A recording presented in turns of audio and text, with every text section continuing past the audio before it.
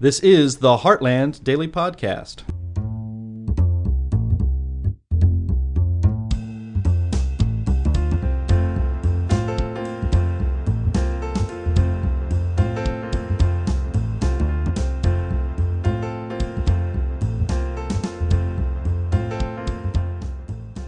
Hello and welcome to the Heartland Daily Podcast. This is Anne-Marie Schieber from Healthcare News. Well, I am pleased to have as my guest today a man I met at a recent lecture series at Hillsdale College. Now, I was with a friend of mine and she recognized him and said, "That's Bob Fioretti, the alderman and attorney from Chicago. What is he doing here?" Now, the conference was called Big Pharma, and Hillsdale College attracts many conservative thinkers. And two of the speakers that week were big names long associated with Democrats, which was Robert Kennedy Jr. and Naomi Wolf. In any case, Mr. Fioretti, Bob Fioretti, told me the reason he was there is because he became well acquainted with the healthcare system because he is a survivor of cancer. And his story especially rang a bell with me. Welcome, Bob. Hey, good to be here. Thank you, Anne. Now you wrote a short book, which you gave me, on your cancer experience, and I was so floored by it because it was so similar to my personal experience with a family member dealing with cancer as well. First of all, tell us how you're doing.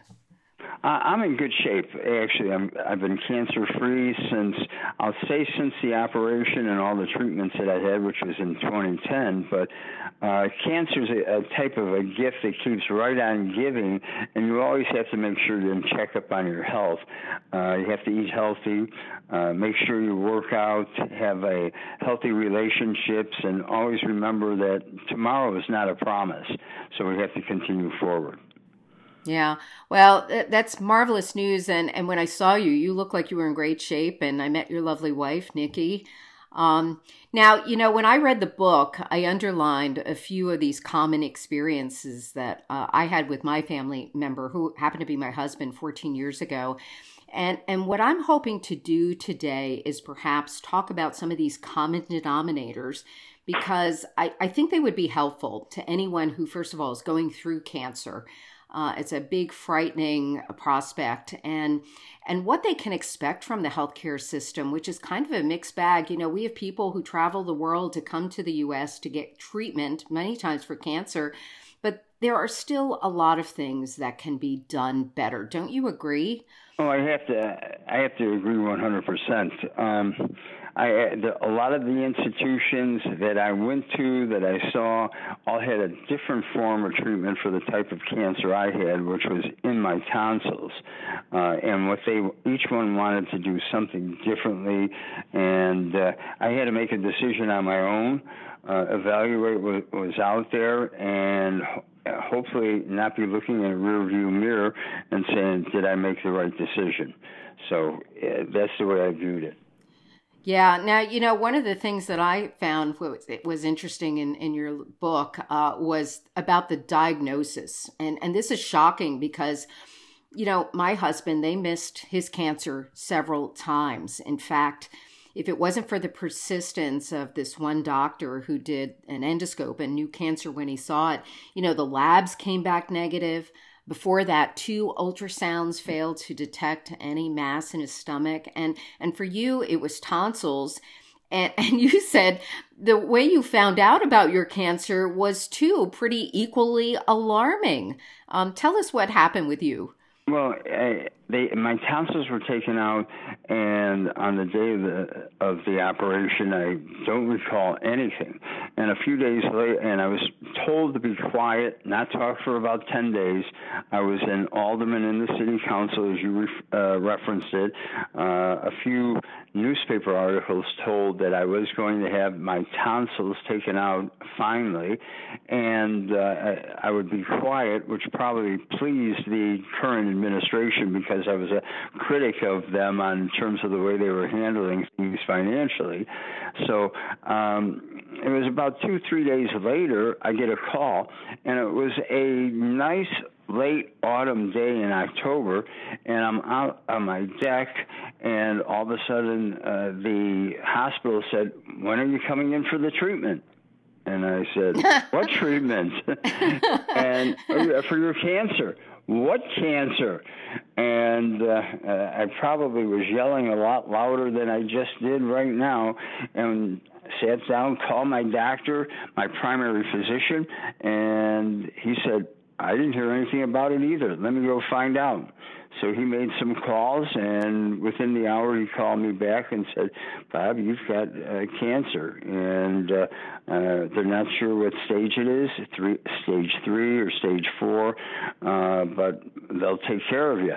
And I looked at him, or as I was talking to him, and I said, hey, I want to get a second opinion on what needs to be done. And however, I did go into the one institution, another, a third, and my primary physician, after taking my time trying to decide which of the institutions, called me up and said, if you don't get into some place, and this was about a month, 6 weeks later, if you don't get moving and get into a place real soon, I'm going to take you in myself by the end of the week, and we're going to start treatment somewhere. And it was as simple as that.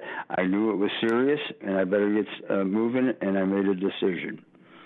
Yeah, and the thing is that it's so routine for them. A lot of times you feel like you're on an assembly line. I mean, they're just doing so much, and a cancer diagnosis, they probably do that maybe several times a day.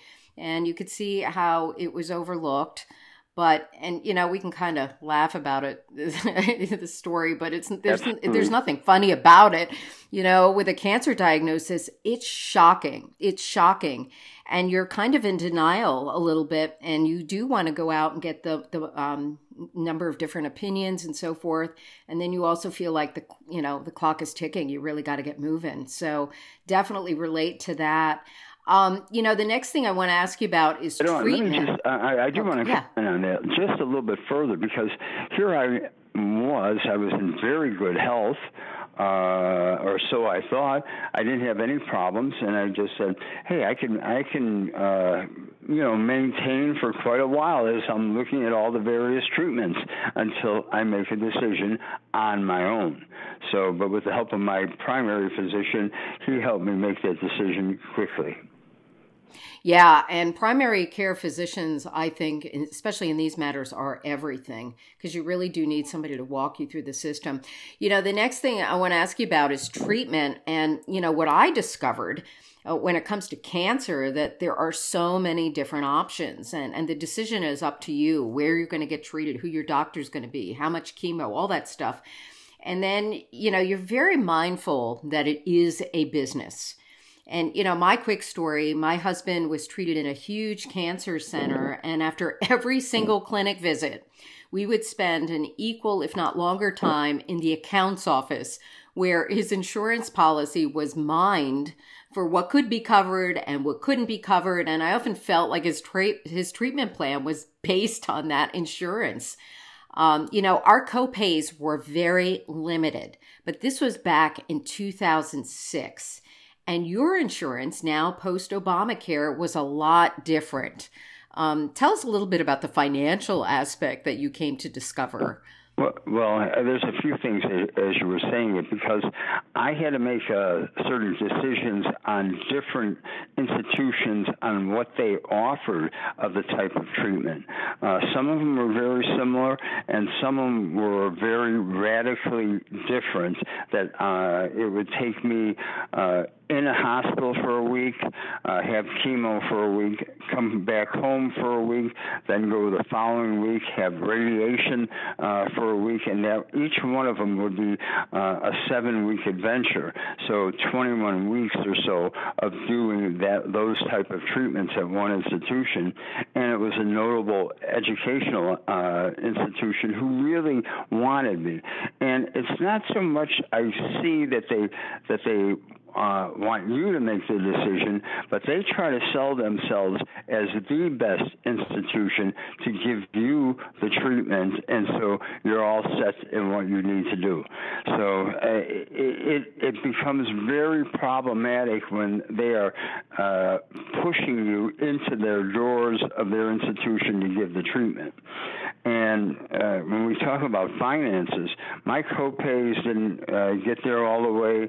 My subsequent treatments all the way. At one point, I was probably, with a Cadillac insurance policy, about $170,000 in debt for what was owed to these various medical institutions, and I mean various ones across the board. And so it started to, that begins to wear on your own psyche, too, to be and your own mental health on how do you make the payments. And once in a while, I would make all the payments. It did take me quite a while to pay off that medical debt, but doctors all told me, oh, don't worry about it. Go into bankruptcy. Well, I was an elected official, and I'm a lawyer, and I thought, no, and I told the various doctors, I can't do that. It would set a bad example for people out there, people in my community.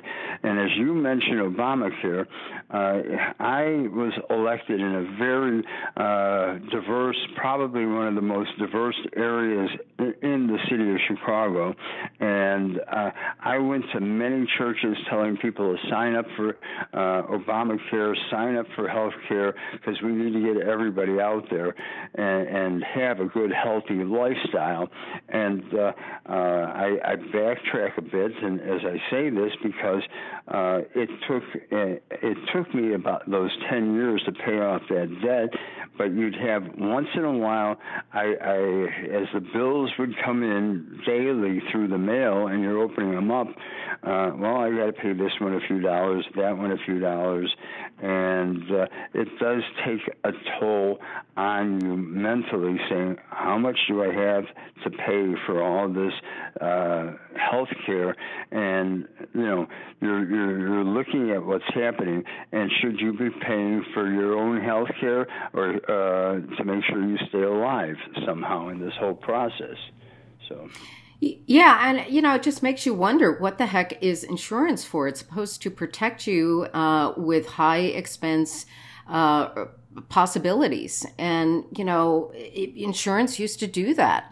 And then everything changed with Obamacare, and it got highly regulated, and there were fewer choices. And then, you hear stories, many stories of people having huge debt loads with these great Cadillac plans, and it's really kind of sad to see. And you shouldn't be worrying about paying for it to stay alive here. I mean, the numbers are astonishing, and I've looked at them before. I've had clients that have come in as I am an attorney who have had huge debts from the issue of their medical care and what they pay for. And here, I mean, the numbers that have been thrown out, 500,000 people file for bankruptcy because of their medical bills. And the price of medical care in this country is really out of sight. I think I've seen some studies at about $12,500 per person that they pay on medical care. So with those numbers, and depending on what your average pay is, that takes a big chunk out of your everyday living. So it's become a problem here. Absolutely. Yeah. And, we've been talking about the medical care, but there is a huge part of cancer, which is support care. And this is a huge thing. I mean, it deals with things like nutrition, mental health, pain management. My feeling was a lot of these things were given short shrift by this big cancer center. And they were things that had a huge impact on my husband's outcome. Did you happen to find that, in your book, you talk a little bit about that, about your feeding tube, because you had surgery on your throat, which you absolutely need to stay alive, right? And you had this feeding tube, which was a lifesaver, you said, and something I think might have benefited my husband, as a matter of fact. So can you talk a little bit about that? Well, I had been approached because of my position and being known in the city of Chicago by other people that had some sort of throat cancer, tonsil cancer, and they were all divided. It depended upon how much radiation and how much chemo they got, but I made the decision to have the feeding tube put in and have a feeding tube, and I was lucky I made that right decision because as the radiation went on, it became more and more burning, and at one point I couldn't swallow anymore, and because of it, just like I said, the feeding tube was a lifesaver for me. I don't know what I would have done without it. However, it did cause other problems. You start losing your body fat after 3 months when you have a feeding tube, and I had a feeding tube in me for about 7 months. And as your body fat goes, so does your ability to deal with hot and cold weather. And so sometimes below 65, I feel like I'm in the Antarctic. Above 75, I'm in the Sierra Desert. So those kind of factors all come into play too. But again, it affects your psyche, your mental health, how you approach life, and you have to have those healthy relationships that are out there. I had people often that would just stop by, knock on the door, give me soup, give me something, and I try to have a little bit of sip of it or whatever I can do to eat, and it just kept me moving all the time. And I should say on the feeding tube, that became a problem or a serious situation in and of itself, because you had to keep it clean every day, baking soda, what to do. I'm glad I had it, but it then led to around my stomach wall, other additional problems, and I was popping hernias after my cancer, and at one point the doctors all gave up and they said, here, we're going to cut you open, take all that out, put everything back together, and I had a new stomach wall built because of the feeding tube that I had, which did save my life. And I lost at one point 60 pounds. I put 50 back on, so I'm in pretty good shape right now. Good. Well, good. The last thing I want to ask you about is just cancer care in general. I mean, what do you think? I mean, can we do a better job in the healthcare system in really caring for cancer patients? I mean, I felt the whole experience was very piecemeal. Was this your impression? And what would you like to see? Like, if you could design a health plan that could buy peace of mind for people in the event that they get cancer, what do you think something like that might look like? How would you do it better? Have you ever thought about that? I have, and I've been trying to find the right kind of a system that can help those that have any kind of healthcare problems or medical problems. I think you need to have a portable health insurance program that's not so many regulations that you the individual can carry it to wherever you go. I had a small law office. We had 16 lawyers at one point. We did most of their health care insurance. We paid for it. But at the same time, as you see the rapid rise of healthcare with 16 of them, I think we were paying more for healthcare than we were for the rent of our offices, which were in downtown Chicago. So all of that impacts on what you have to think about. Here in Chicago, there's been a movement, including that health care is a human right. Well, I don't know if I would want to go that far, but I would want to say that if you believe that you have to maintain your own health, you have to make sure you're eating properly, exercising properly, and again, having a good mental outlook and help those around you and have healthy relationships. So, because it impacts something like such as cancer impacts on you and on your caregiver or those that are around you. Financially, it takes an impact on you. I was an elected official and a lawyer here in the city of Chicago. I spent most of my time, 40 to 60 hours a week, being an alderman, and if you're not out there, at one point I remember the snow coming down.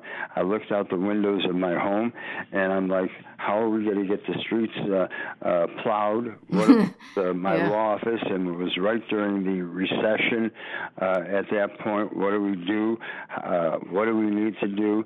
I think anybody that has a stage 3 or 4, they should really step back, take the time off, give everybody, several months. My doctors always said afterwards, well, you should take 4 months off. And I didn't have that availability or time because of my positions that I had, and I wish I would have. I think I would have been healthier quicker, but it is what it is, and I am in good health now, and thank goodness to my wife who helped me out through the whole time. And we need people that can understand that it impacts you emotionally, mentally, and financially, and everybody should be prepared for those type of situations in families. Yeah. I thought about it. I thought, wouldn't it be great if we could have like custom tailored insurance? So, and even the co-publisher of Healthcare News, John Goodman, has talked about this centers of excellence, buying an insurance plan that perhaps just covers cancer. And, you buy insurance in different parts of your life, one to protect your home, one to protect your car. You might get short-term disability insurance. All of these things take care of individual things. And when you've got this big lump sum insurance plan that has to cover everything that's dictated by the government, there's a lot of stuff in there you'll never use or need. And but then when you need it, it doesn't cover what you need it for. So I just kind of wish we would get back to more customization, how it was way before, 10, 15 years ago. You could buy a plan and maybe it wouldn't cover childbirth if, you were older or whatever, or if you didn't have elderly care if you were young. It would be nice to be able to do that, but I don't know. That could be just dreaming for now. Well, I am so glad. Okay. I like that, and I like that idea, so maybe everybody out there should start thinking about that, and let's put it together. Yes. Yeah, well, let's hope so. We have a lot on the agenda when it comes to healthcare in the country, and let's hope that we do get some reform here pretty soon, because a lot of people really do see a need for it. And I have to agree with you. I think people see the need for efficient and effective type of health care. What is our purpose of our health care system but to make sure individuals and our population at large is healthy? But we almost in our schools have to start teaching people on how to be healthy. We talk about all these other ways that we have to teach our young folks going through school, but one of them is how to be healthy, what to eat, what you need to be eating, how to exercise on a daily basis to make sure you can get through the rigors of what's happening out there. One thing I want to point out, my cancer, the doctors first of all said, well, was it genetic, or was it a virus, or was it environmental? And they really came down that it probably was environmental. And because of it, I look at what happens, and we need to find ways to address cancer problems for everyone in this society that we're there. And I had a lot of help from people around me, and including Dr. Sandy Goldberg, who was a president and founder of a Silver Lining Foundation, which deals with breast cancer for women. And I met her, and she was very helpful in my travels in this cancer journey that we are in. So, and it's people like that that can always help you. Yeah. Well, that's great. Bob, can you tell us where people can get your book? It's being on Amazon. They can go to Amazon and My Cancer Journey, Robert W. Fioretti, and it's really about the club that nobody wants to be a member of. So they can get it there, and you can follow me on Twitter at Bob Fioretti Shy, or even on Facebook. And I do talk every so often about that and about my cancer journey and what has happened. Well, thank you so much for coming on the podcast. This is great. And I'll include a link to the book and your Twitter. And I really do appreciate you taking the time and all the best in your recovery. And thanks for sharing your experience, which, I think this will be such a blessing to so many people in similar situations, because it's a tough battle fighting cancer.